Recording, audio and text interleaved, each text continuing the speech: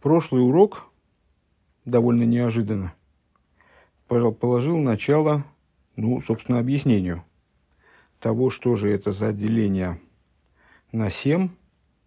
Во всяком случае, формально мы определились с тем, что деление на 7 соответствует делению на 7, скажем, 7 светильников миноры. Минора связана с Торой, в свою очередь. И, следовательно, подобно тому, как минора делится на 7 ветвей, на которых расположены 7 светильников, также и Тора делится как-то на 7 книг. Осталось нам разобраться в том, что же по существу это означает, и как это деление дружит с делением Торы на 5, которое существенно более принято. Заодно мы с вами обозначили связь данного деления, почему данное деление появляется именно в главе Беаалейсхо, поскольку глава Беаалейсхо начинается с этого сюжета. И начинаем мы второй пункт беседы, страница 145 в Пинуахе. «Веювен зе алпи абюр бетухин веаироя ми Беаалейсхо эзанерес бихлол». И дальше Ребе предлагает двигаться, что, в общем, достаточно логично, отталкиваясь от разбора содержания сюжета и того урока, указания, которые следуют из этого содержания, в самом сюжете Беаалейсхо занерес, при поднятии твоем светильников миноры в целом. Ка едуа, кол иньона атеира, туэра милошна иероя. Как известно, все вопросы Торы, все моменты Торы, в скобочках Ребе очередной раз указывает на то, что само слово Тора производное от слова иероя, от слова указания, то есть она несет в каждой детали свои указания, и тут отдельная сноска, но мы этой сноской займемся, когда мысль закончим. Гэм иероя лейгуди бявидосы. Каждый сюжет Торы является указанием еврею в его служении. У Ифрата иньоним акшури мимо авейда бамишкан, а в частности и в особенности те моменты, которые касаются храмового служения. Служение, если говорить о пятикнижии, то там говорится о первой храмовой постройке, о мишкане, идеи, связанные со служением в мишкане. А миштакфим баавейда скол эхот вехот ми Исроэл, таким образом, как они находят свое отражение в служении каждого из евреев. Достаточно общее место для нас.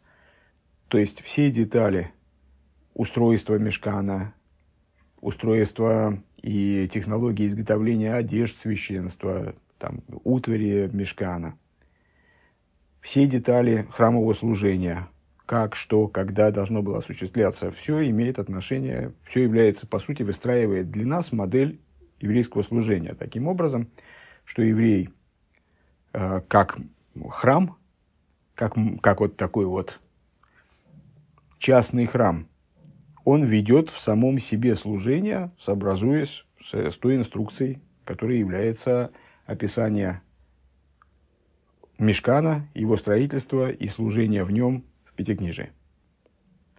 К Мойше Косов, как сказано, «Ваасули мигдаш шаханти бесейхом». Откуда это явственно следует? Собственно, из самого приказа о строительстве мишкана, который, это уж совсем мы через урок, по-моему, цитируем, который формулируется таким образом, что связан также с индивидуальным служением каждого еврея. Пусть мне сделают святилище, и я постелюсь внутри них. И мудрецы толкуют, бесой кулехот вехот ми Исроэл, внутри каждого из евреев, то есть поселюсь внутри них, пускай построят мне святилище в единственном числе, а поселюсь я внутри них. И мудрецы заключают, что здесь речь идет, во всяком случае, не только о различных мишканах и храмах, которые будут построены в качестве выполнения этого же приказа в дальнейшем, во множественном числе, но также и для нас здесь в основном имеет в виду служение каждого из евреев. То есть, что в каждом из евреев должен быть построен, то есть Всевышний поселится в каждом из евреев в ответ на строительство ему святилища. Увифрат адлока саминейра Беаалейсхо эзанейрес бамишкан. И на общем фоне в этой модели даже выделяется вот это Беаалейсхо эзанейрес при поднятии твоим светильников, то есть возжигание, обслуживание, зажигание храмовой миноры. Амиват из эзотойхина клоли жилавейдаса игуди лавейд эзавай каделькамен, которая не просто является деталью этой модели, а в определенном смысле является описанием, как бы встроенным в эту модель, общим описанием еврейского служения, содержания еврейского служения. И как дальше мы будем это расшифровывать. Ну вот сейчас пока что мы заложили, в качестве предисловия заложили общее понимание. То есть весь разговор об устройстве Мишкана – это модель еврейского служения, а Беаалейсхо эзанейрес при зажигании твоим светильников миноры – это как бы вот такое квинтэссенция еврейского служения, встроенная внутрь этой модели. Давайте пройдемся по сноскам и потом перейдем к продолжению изучения пункта. На 145-й странице, 16-я сноска, Тойра Милошна Ероя, Тора от слова указания. Ну, надо сказать, что действительно вот этот тезис Ребе высказывает с завидной регулярностью, и мы его встречаем постоянно. Впрочем, по-моему, ни разу еще не разбиравши, вот откуда этот тезис, где конкретно он излагается и как он учится. Здесь Ребе приводит массу просто сносок, отсылает нас к самым разным трудам устной Торы. Ну, по ним и пойдем вслед за Пинохом. Первое – это Радак Ледгилем Ютес Хес. Радак – комментатор Танаха. Дгилем – понятно. Вейней атеира мойре оодам адерех аишора. Там Радак пишет. И вот Тора указывает человеку праведный путь. Можно перевести прямой путь. Дерех йошер – это и прямой путь, и праведный, в данном контексте в особенности. У мессира и сой митайвес а эйлейс михшейлес раби. И отвращает его, имеется в виду, она ему указывает тот путь, которым надо следовать, и уводит его с того пути, который обуславливается вожделением, которое поднимается, поднимающимся вожделением, и уводит его от возможности оступиться. Переведем это так. Михшоль – это, собственно, вот преграда, об которую человек оступается, вот она его уводит от многочисленных возможностей оступиться.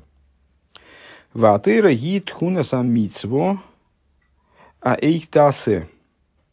И Тора, по существу, представляет собой указание, приказ, каким образом следует поступать. Вейней асейфер мибрейшес адлейный кол Исроэл. И все содержание Торы, начиная с Брейшис. Брейшис, понятно, что это такое, самое начало Торы, первый стих, Брейшис Бору Лакима Рашумаем Зуорец, в начале сотворения Богом небес и земли, и до Лейней Кол Исроэл, на глазах всех евреев. Это самый последний стих Торы, в главе Броха, где говорится об уходе Мойши, вот на глазах всех евреев. Все это содержание называется Бешем Атеира. Что удивляет в данном случае Радака, то, что на самом деле Тойра Милошна Ероя, Тора от слова указания, это вроде то, что начинается, по меньшей мере, незадолго в книге Шмейс. Незадолго до дарования Торы евреи получают первые приказы, которые к ним имеют отношение в качестве евреев. Но на самом деле вся Тора, начиная с Брейшис, заканчивая Лейней Кол Исроэл, называется Торой.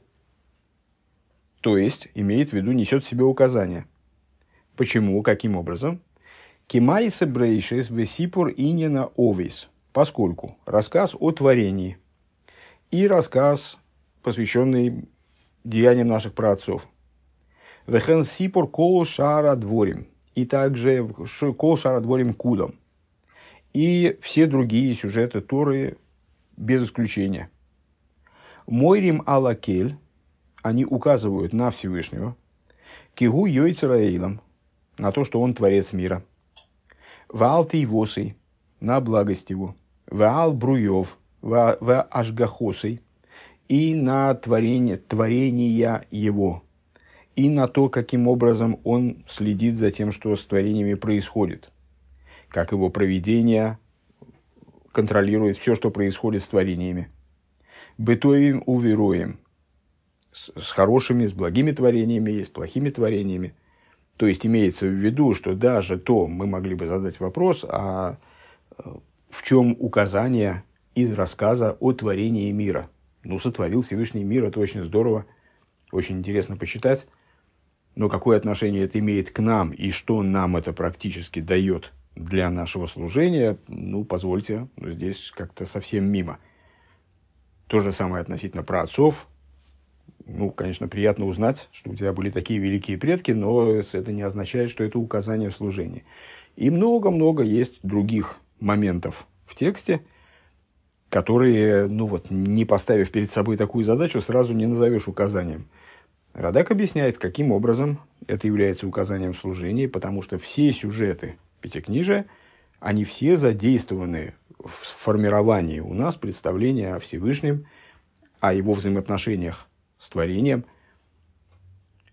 а наделяет нас представлением о том, как Всевышний обращается с творениями, ну и так далее. На этом цитата здесь заканчивается. Следующая сноска – это Сефер аш-Шарашим. Вейне нахер и другая идея, по отношению к чему другая, не скажу. Ашер и рогу и айода акеян, что наставлял его Иайода Акеян. Иайода Акеян – это пророк в дни короля Йоэша, который наставлял Йоэша, и поэтому Йоэш творил доброе в глазах Всевышнего. Из книги Мишлей. «Ва-йойрейне, ва-йоймерли». «И наставлял он меня, и сказал он мне». Там в Мишлей наставление исходит просто от отца сыну.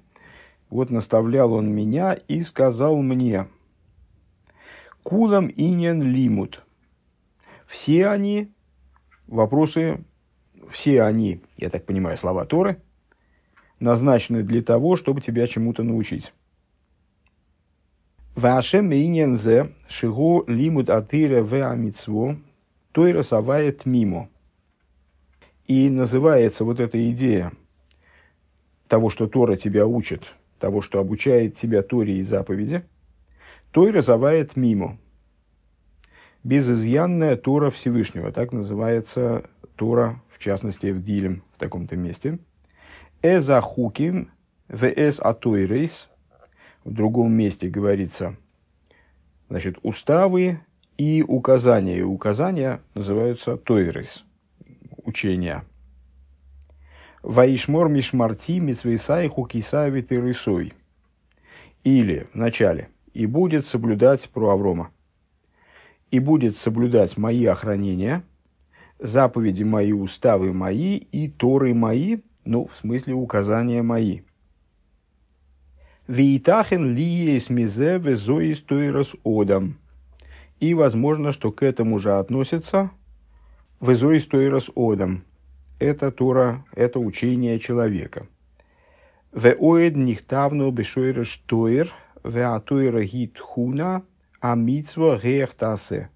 Ну и в общем приходит он, а надо сказать, что Сефер Шарашим, это, наверное, можно обозвать его таким прообразом толкового словаря еврейского. Он пытается здесь обозначить значение слова тойра. Ну вот, и приводит примеры тому. Гейрогу и Айода. А, вот, понятно, и теперь стало понятно, дошло до меня наконец. Причем тут и Айода, и Мишлей. А ни при чем. Просто он перебирает разные стихи. Первым он приводит, значит, наставлял и Айода Коэн наставлял Йоэша. Вот это Гейрогу он понимает как слово однокоренное с Торой. Вайойрейни, вайоймер. И наставлял меня и сказал мне, и там в Мишлей вот отец наставляет сына, и тем самым объясняет ему, ну, в общем, как жить надо, как жить нужно. И все это относится к обучению, то есть корень вот этот, иероя, тойра, это все про обучение. Ну и дальше приводит примеры, которые мы с вами прочли. И завершает выводом «Ва тойра гит у нас амитсо гехтасе». И Тора по существу это получается что? Это вот инструкция, каким образом следует поступать. Следующая сноска. Гурарье в начале раздела Брейшис от имени того же самого Радака, которого мы процитировали первым. Афальгавде эйн сипур эхот батейра шилой лицуэрах. Несмотря на то, что нет такой истории в Торе, такого рассказа в Торе, того, что мы могли бы счесть просто рассказом. Ведь бывает просто сон. Ну вот, просто рассказом, в смысле рассказом ради повествования. Так вот, нет такого рассказа в Торе, который не был бы нужен. Афилу ахойс лейтан темно. Даже сестра Лотана темна. Вспоминаем прошлый урок. Кедеисаба перек хейлек, как сообщается в таком-то месте в трактате Сангедрин, который мы в отрывке, с которым мы на прошлом уроке знакомились. Шешем Тойра Эйна Нойфель Иба. Название само по себе Тойра относится только Эла Алмитсвас Атейра, только к приказам Торы. Шарей Лошен Тойра Гу Лошен Иероя, поскольку слово Тора образовано от слова Иероя, от слова указания.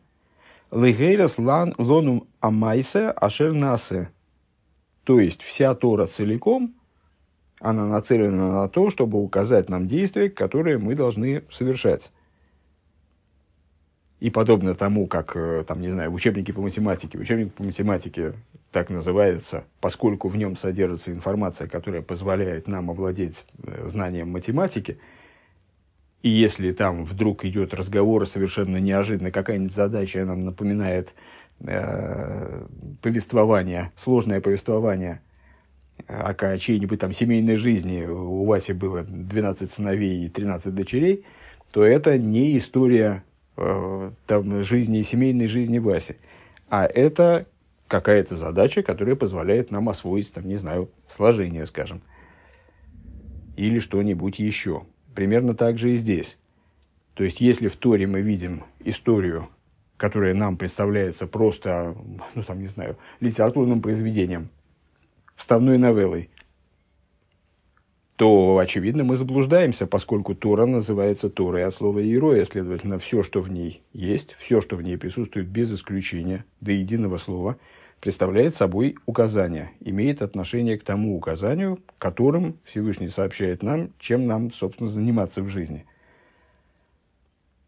«Улифихох Тойрас Мойше Никра Тойра», поэтому Тора Моисеева называется Торой, «Мипней шебок суви мамитсвейс», поскольку в ней оглашены заповеди, «Вехен пиреша Радак», и также объясняет Радак, «Шелошен Тойра гулошен иероя», что слово Тора является производным от иероя, от указания, «Имкейн эйн лихтей в борака митсвейс», и коли так, то в ней содержатся только какие-то указания, только какие-то приказы.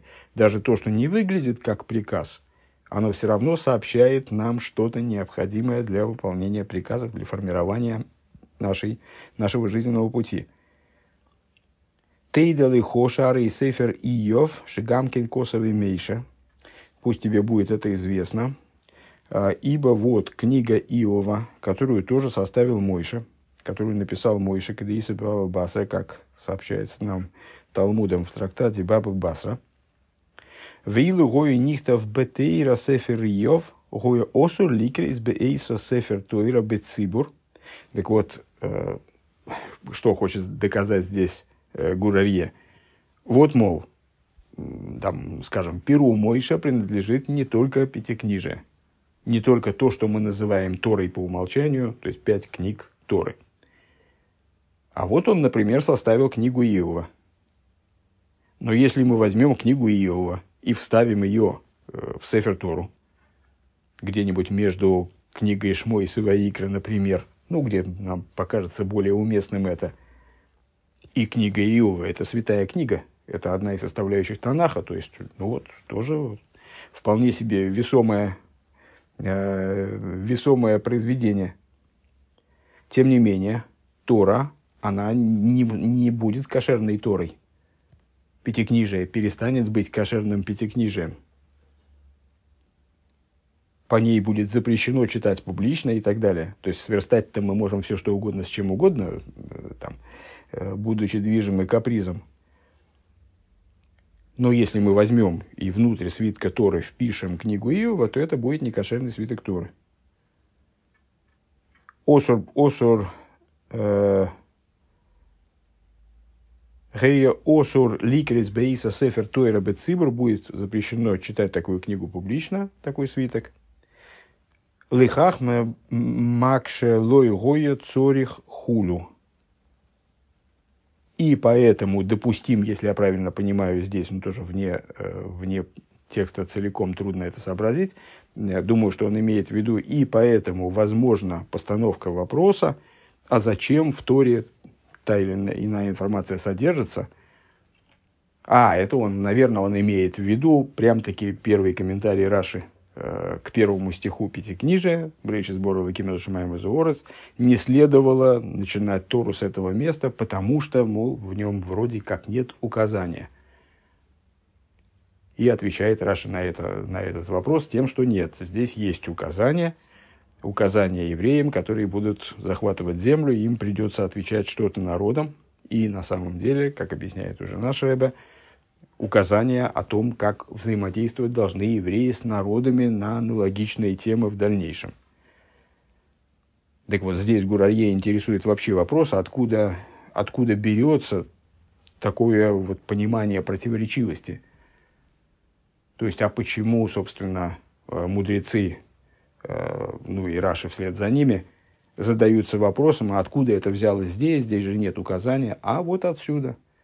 Из того, что Тора целиком должна представлять собой, обязана представлять собой указания. И поэтому, если мы видим какое-то место в Торе, которое не вписывается в наше представление об указании, то мы вправе задать вопрос, а где здесь указание?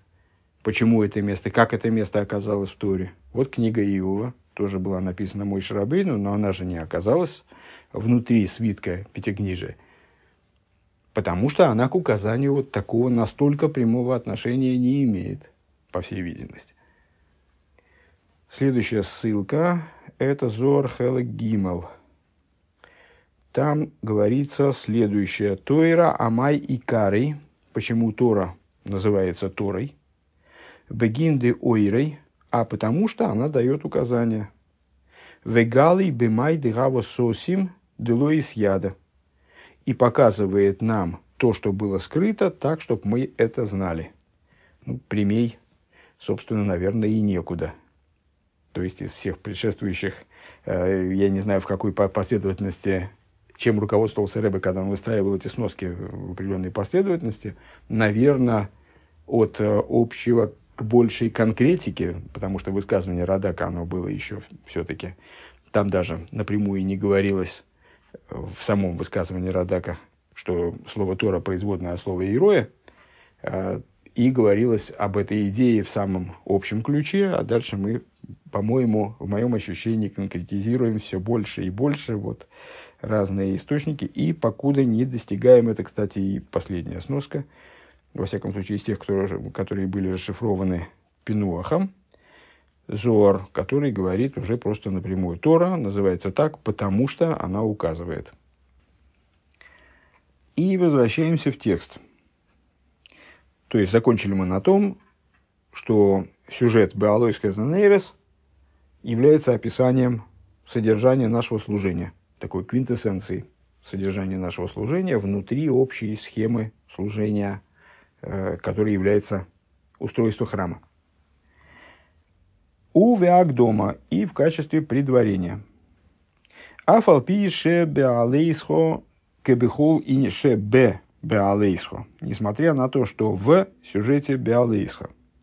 Кебихол и ньоне атеира. Как во всех вопросах Торы. Ешнам рибу и пирушим. есть множество различных комментариев. Ну, наверное, каждый так или иначе знаком с таким изданием «Микроис Гдойлес», который собирает внутри себя какую-то группу, существенную группу комментариев. И, честно говоря, такого издания, в котором были бы собраны все комментарии, я вообще не встречал в напечатанной форме, в электронной форме. Сейчас есть различные диски, которые ставят задачей своей собирать максимальное количество комментариев на одно и то же место Торы. Каждый, кто видел это издание, представляет себе хотя бы примерно, сколько различных вариантов объяснений есть, касающихся каждого, наверное, фрагмента Торы. Так вот, у Беаалейсхо, разумеется, тоже есть множество различных объяснений на самых разных уровнях. Шишем, рибой, пирушем. И как это описывается, сейчас по сноскам пойдем на этот счет, как описывается, кстати, мы забыли 18-ю сноску посмотреть, сейчас вернемся к ней. Как описывается это мудрецами, есть у Торы 600 тысяч объяснений. 600 тысяч, наверняка узнаваемое число. Это число евреев, как они присутствовали при даровании Торы. Чуть больше 600 тысяч, но условно это называется шишем рибей, 600 тысяч евреев, которые участвовали в принятии Торы. Это 600 тысяч совокупных еврейских душ. Все остальные души являются такими дроблениями, деталями этих исходных 600 тысяч. Так вот, мудрецы высказываются в том смысле, что каждому месту в Торе существует 600 тысяч объяснений, по крайней мере, в потенциале. Поскольку каждый еврей, он видит Тору со своей стороны, каким-то своим специфическим образом, следовательно, комментариев возможных есть 600 тысяч. Алдерех апшат аремес адруш веасоид. На уровне простого смысла, намека, толкования и тайного смысла. Давайте все-таки мысль доведем до конца. Арей лихол леройш еишна ешные апируша пошут. Несмотря на то, что у Торы есть немыслимое количество комментариев, немыслимое количество смыслов, вернее, даже не комментариев. Комментарии, понятно, это как в сегодняшнем утреннем Хасидусе. Утренняя Тора содержит в себе бесконечное количество знания, которое в каждом поколении раскрывается все более и более. И вот эти 600 тысяч комментариев, на самом деле, они подлежат тоже дроблению. То есть, и это тоже не предел, они, понятное дело, раскрываются с ходом поколений, с ходом времени. Так вот, несмотря на то, что есть на каждое место чудовищное количество, в каждом месте заложено чудовищное количество смыслов, арейли холлеруш ейшна апируша пошут алдерех апшат. В первую очередь существует один базовый, фундаментальный, основополагающий в определенном смысле комментарий, смысл. Основополагающий смысл присутствует в каждом из сюжетов Торы. Смысл простой. И, как сказали наши мудрецы, «Эйн микро йойцами дей пшутой».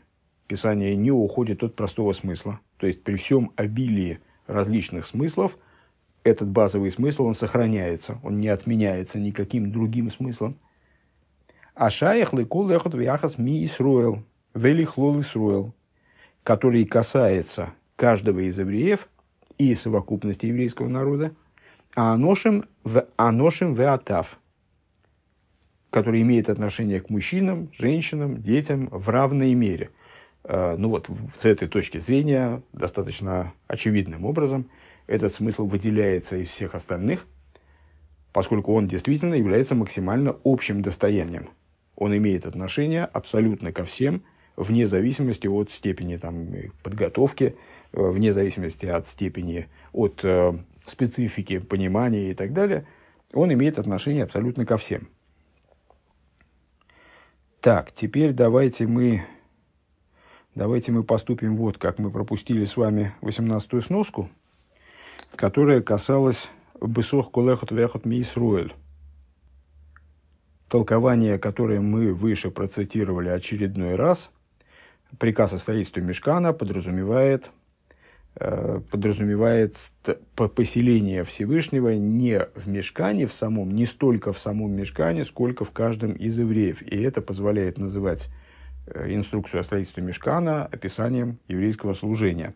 Тут Рэбе отсылает к беседе, отсылает в Милуим, где, я подозреваю, довольно основательный кусок текста, иначе бы он здесь был опубликован в Пинуахе.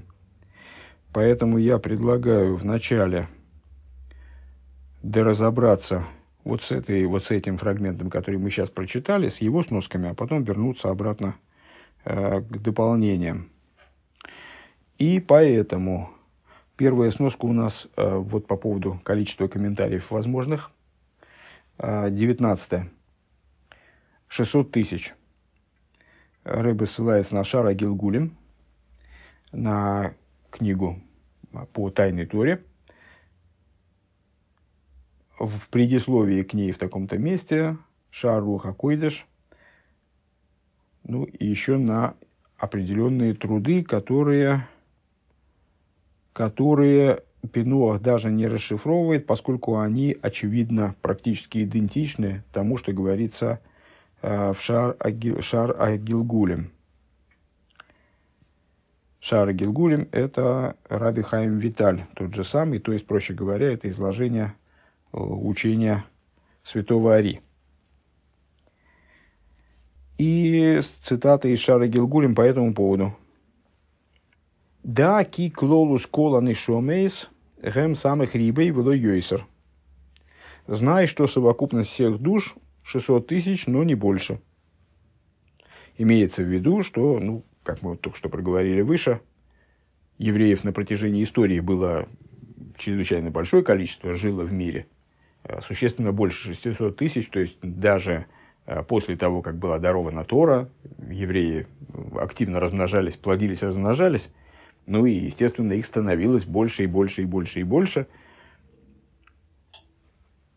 Число их росло, иногда убывало, но 600 тысяч, если я правильно помню, мы встречались с упоминанием этого в книге Шара и Имуна, ни в одном поколении далее не было менее 600 тысяч евреев. Даже в самых ужасных поколениях, вроде поколения катастрофы.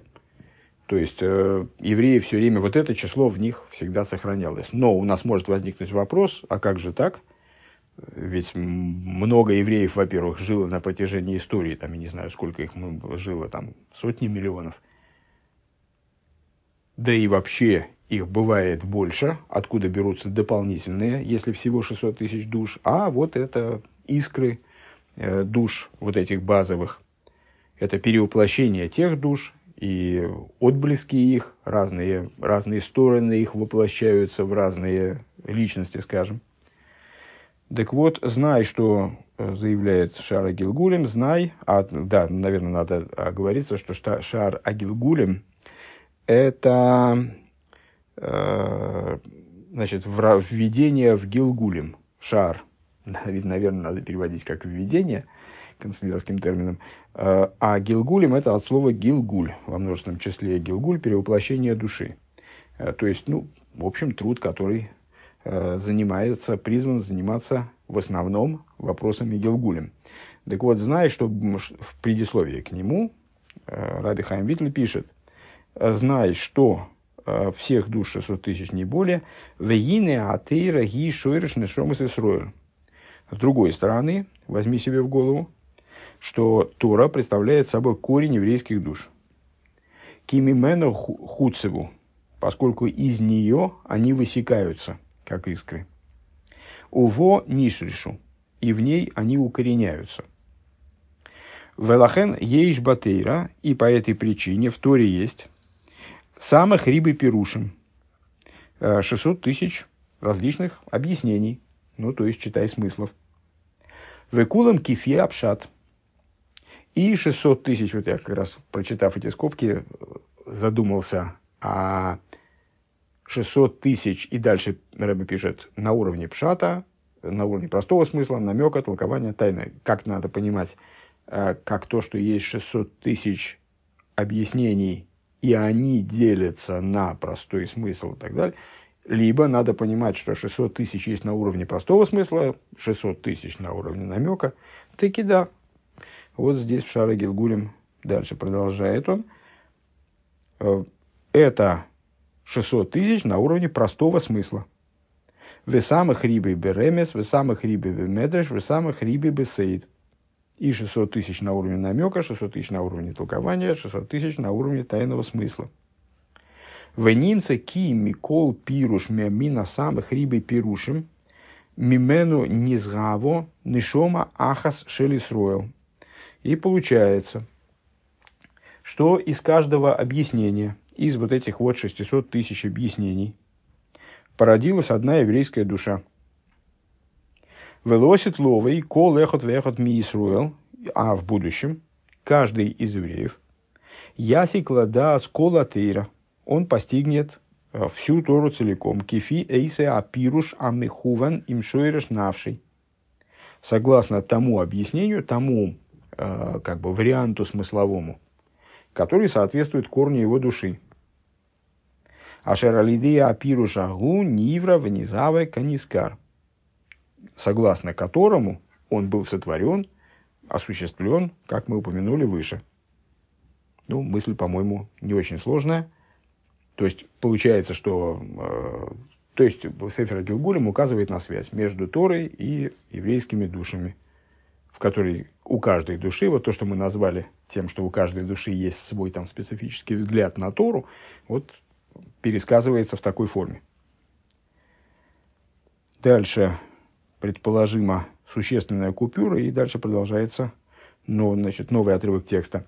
«Самых ривой пируши атеирах им кулам кефи апшат». 600 тысяч объяснений Торы, все они по простому смыслу. «Векнегдом беагода, векнегдом бекабола вехуду». А параллельно им, то есть в соответствии им, напротив их дословно, в области толкования, в области каболы, а нирмозим брошитейвес пардес, которые намекаются, составляют начальные буквы названий групп смыслов Торы, составляют слово пардес, сад, пшат ремес друж сот, простой смысл, намек, толкования и тайна. Лифи шейн нишома миисроль шейна клуда медаль пхина сейлу. Почему? Потому что нет такой души, которая бы не состояла из этих 4 уровней. То есть, каждая из 600 тысяч вот этих вот первичных глобальных душ подразумевает наличие 4 уровней внутри себя. Что это за 4 уровня? Тоже, в общем, для нас общее место – это 4 уровня души. Нефеш, руах, нишома, хая, очевидно. Те уровни души, которые раскрываются в 4 мирах, снизу вверх, оси, яцира, брия, ацилус. Вот каждая душа подразумевает такую 4-этажность. И, следовательно, в каждом из евреев есть вариант объяснения и на таком уровне, и на сяком. Вомнам ешны шома шемасигошны мини перушим в ейш йойсер в йойсер.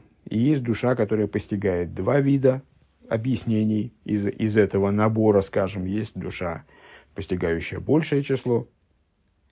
Вегины нишмосы, как понятно, овладение смыслами Торы начинается для каждого человека. Да, у него есть отношение на каждое место Торы к какому-то своему объяснению на всех 4 этажах смыслов, но понятно, что этажи смыслов, они постигаются не единовременно, а последовательно. И человек подходит к Торе, начиная с простого смысла, потом он карабкается дальше. Докуда он сможет докарабкаться, это он и понимает. Вегины нишмосы шельмой шарабейну гойса масегис коу самых рибы пирушим шабатейра, душа мой шарабейну, что, кстати, тоже предположимо, поскольку мой шарабейну источник еврейских душ, имеет отношение к источнику еврейских душ, является одной из совокупных еврейских душ, то есть соединяющих в себе все еврейские души. Так вот, душа мой шарабейну заключала в себе все 600 тысяч объяснений Торы. К Мойше Омру Рабейсейну, как сказали наши учителя, Шиода, Афилу, Кол, Маши, Талмитвати, Косетли Хадыш, и тоже достаточно активно цитировавшееся нами высказывание, что Мойше Рабейну, он знал все, что в будущем Талмид Ватик, опытный мудрец, в будущем обновит, опытный ученик в будущем обновит, откроет, то бишь, сделает хидуш. Это тоже было Мойше Рабейну известно, потому что он совокупная душа. Там адоваргу, а причина тому в том, что Лефишни Шмосы Гойса Келелес кол самых рибин и Шомис Исруэл, что его душа включала в себя все 600 тысяч еврейских душ. Велихах гам шархах мей Исруэл ясигу колках пирушем кама вихама, наверное, здесь может опечатка пирушем батейра. По этой причине другие мудрецы Израиля, они могут постигать множество смыслов Торы. Кефи пхина санишома, если не хлолый сбой. Почему? По какой причине? Ну, потому что, на самом деле, устройство душ в определенном смысле древовидно. То есть, ну, вот есть общая душа, которая включает в себя все души.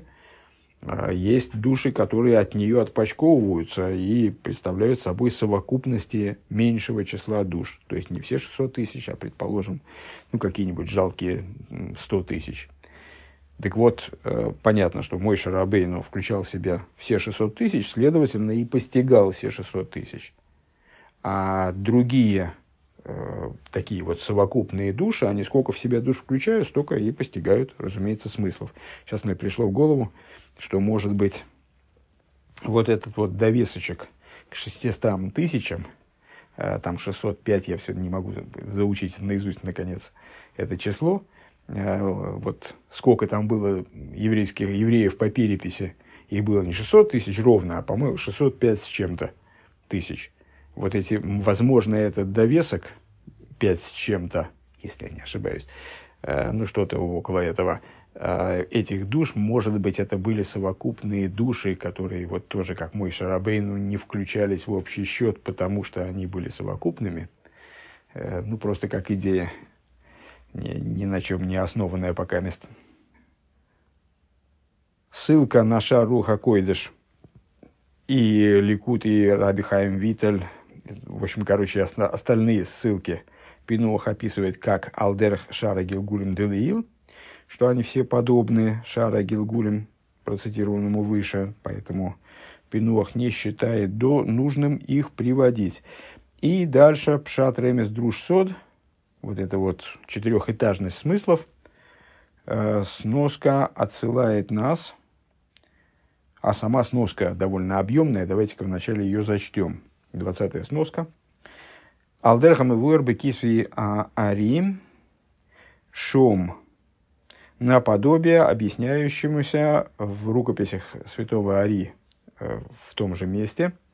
Шашишем рибой пируши атеира, гэм кнегит ашишем рибой нишомейс Исруэл, что, мол, 600 тысяч объяснений смыслов Торы соответствует 600 тысячам еврейских душ. Ей шлоймар.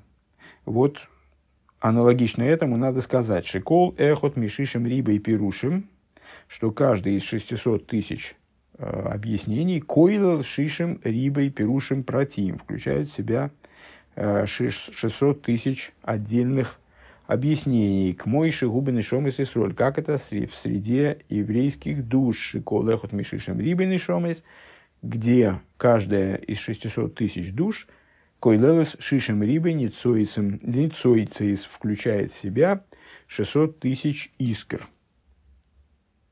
Я вначале недопонял и подумал, а зачем, собственно говоря, здесь Рэбе повторяет то, что напрямую говорится в этой сноске по Шаре Гилгулем. Я вначале подумал, что речь о том, что каждый из этажей смыслов включает в себя по 600 тысяч объяснений.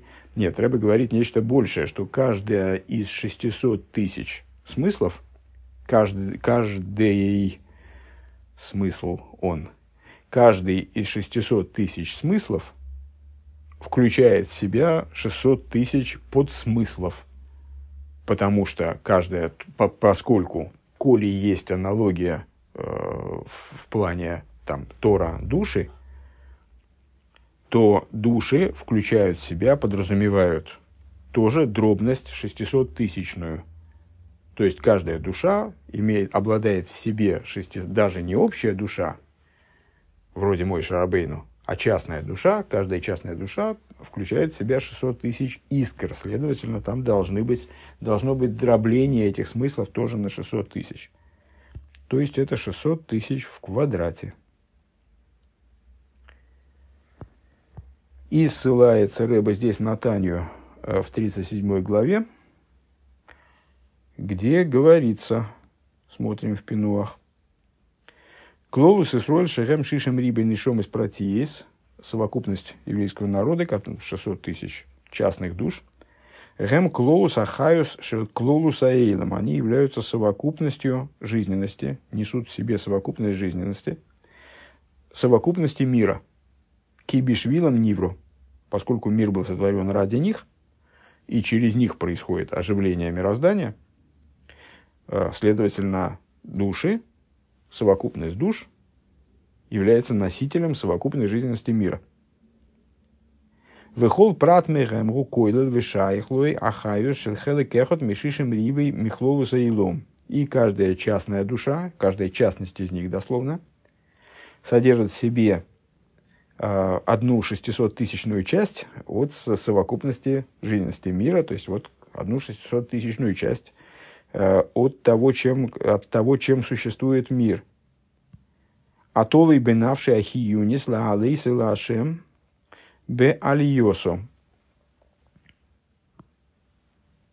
И с этой частью, с этой душой связана одна 600-тысячная жизненности мира, которую эта душа, которая связана с животной душой, с оживляющей, вернее, здесь, с оживляющей душой еврея, которую еврей должен поднять ко Всевышнему, своим служением имеется в виду дегайну бамешем миштамеш бмеила мазел и цойры гуфе винавшая хиюнис, то есть благодаря тому, что еврей использует этот мир, пользуется этим миром для нужд своего тела, для нужд своей оживляющей души, в служении Всевышнему лавы дезавая, кегой нахила вештия вадемея, как то, например, ради того, чтобы есть, пить, подобно, использует мир каким-то образом.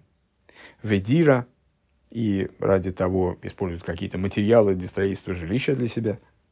Вехол, клей ташмиши и всякие другие предметы, которые ему необходимы в жизни. Эло шишишем рибей нишом из протиес, эйлу ген шарошим. Так вот эти вот 600 тысяч частных душ, они являются корнями. Вехол шориш мисхалок лишишем рибей ницойцес, каждый из которых делится на 600 тысяч искр. Шикол ницец и гу нишома ахас, каждая из которых представляет собой одну душу.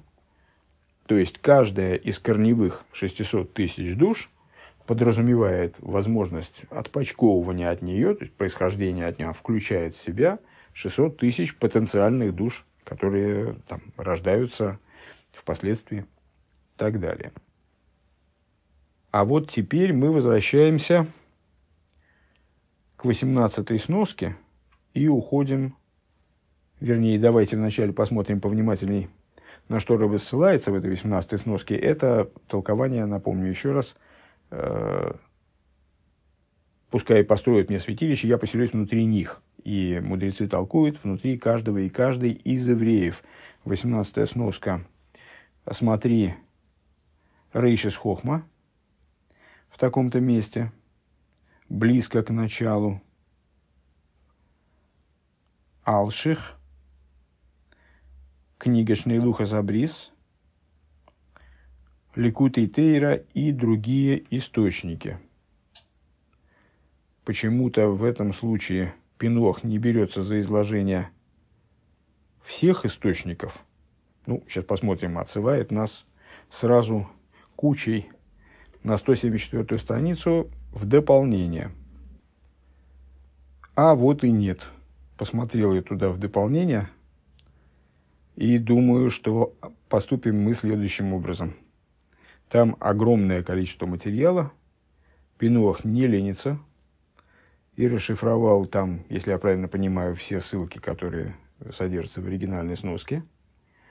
Получилось у него 1,5 страницы огромных вот этих страниц Пинуаха поэтому это нам, наверное, на час. Давайте-ка мы лучше доведем пункт до конца, а на следующем уроке начнем с разбора вот этих самых сносок. И таки заканчиваем пункт. Это тоже не в раз будет сделано. Мысль, которую мы начали, это то, что несмотря на то, что каждый фрагмент Торы обладает огромным количеством смыслов. Ну вот, крайний случай, как мы сказали с вами, если я правильно понимаю, из прошлых сносок, это 600 тысяч в квадрате. Ну, то есть, достаточно много смыслов. Несмотря на это, есть один базовый, равноактуальный для любого еврея, для всех евреев, простой смысл у каждого фрагмента Торы. Улигайр. И надо пояснить, надо отметить. Зауиньон и шельпируш Раши, что вот этот смысл базовый, он излагается комментарием Раши. В этом идея комментария Раши, который неоднократно, как мы знаем из утреннего Хасидуса, «Они лой боси эла липшут и шель микро», заявляет сам в своем комментарии: «Я явился исключительно для простого смысла Писания». В 23-й сноске Ребе отмечает: «Уви фрат альпидию клошн раши лой эло».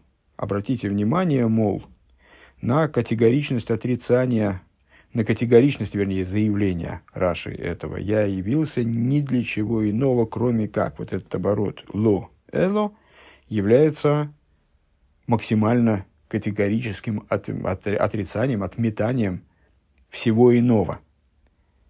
«Делошен зе мойре шигу инен ли кува». То есть, вот это с точки зрения алахической, если бы речь здесь шла о алахической подаче, то это означало бы, что, будучи совершенной иным образом действие, скажем, не будет регистрироваться как выполнение заповеди. Или, если что-то здесь, вот в этом моменте будет изменено, то данная вещь будет, не сможет быть засчитана как выполнение обязанности. И здесь, формулируя эту мысль именно таким образом, Раши вот, максимально категорично заявляет таким образом, что его комментарий, он исключительно содержит в себе простой смысл, занимается исключительно простым смыслом. Смотри, то есть в таком-то месте, на мнохейс в таком-то месте. Ну, давайте сразу и посмотрим в то есть в таком-то месте, на мнохейс в таком-то месте. Комментарий то есть на Вавилонский трактат, на Вавилонский Талмуд в трактате Мнохейс. Там сообщается: «Кол корбан за цибур ве айохит». Все жертвоприношения общественные и персональные. Боин минго орецу михуца лорец. Приходят из того, что происходит из земли и из вне земли. Мина ходаш у мина йошин. Из нового и из старого. Хуц мина эймер уштей алехам. За исключением оймера, который собирается на следующий день на исходе первого дня Песаха и так далее, и двух хлебов. Два хлеба это, которые приносятся в праздник Швуис по окончании счета Омера. То есть счет Омера — это счет от Омера до этих самых хлебов. Шеэйнан боин эло. И вот тут в трактате Мнохис мысли формулируются через это самое эйн эло. Эйнон боин эло, которые приносятся ни из чего иного, кроме как мина ходеш у мин гоорец, которые приносятся исключительно из нового, имеется в виду из плодов нового урожая, оймер из ячменя, хлеба из пшеницы. Вот этот ячмень и пшеница, они обязаны быть нового урожая. У мин гоорец и из земли. Вехулон эйнон боин эло мина мувхар. И все они приносятся, опять тот же самый оборот эйн эло, Мина муфхар. Из отборного. Это текст Мишны. Дальше Гемора утверждает. Матнисин делой кигайтона. Данная Мишна не сообразуется, не соответствует мнению, высказываемому в отдельной брайсе, которую Гемора тут же и приводит. Детанья, как написано. Оймер габа мина йошен кошер. Оймер, если он был изготовлен из зерна старого урожая, годится. То есть, проще говоря, если оймер такой будет принесен, то другой оймер вместо этого приносить не надо будет. Штей алехем обоис минайошен кшейрес. Два хлеба, которые, если они будут принесены из зерна старого урожая, то же самое. Эла шехисар мицва. Единственное, что он урезал заповедь как бы. Недовыполнил то, что мог бы выполнить, наверное, так надо это определить, если бы принес их из зерна нового урожая. Так вот, Гемора утверждает, что заявляемая Мишна исходной принципиально отличается от того, спорит с мнением, высказываемым Брайсой, которую Гемора приводит. И дальше Тойсвес поясняют этот момент. Де эйнан боин лавли хатхила машма хуцл миганух. Потому что с точки зрения Мишны, перечисленные Мишной условия, они являются не условиями лихатхильными, то есть изначальными условиями, которыми в принципе можно пренебречь. Если ими пренебрегли, то бдиевет, обязанность будет выполнена.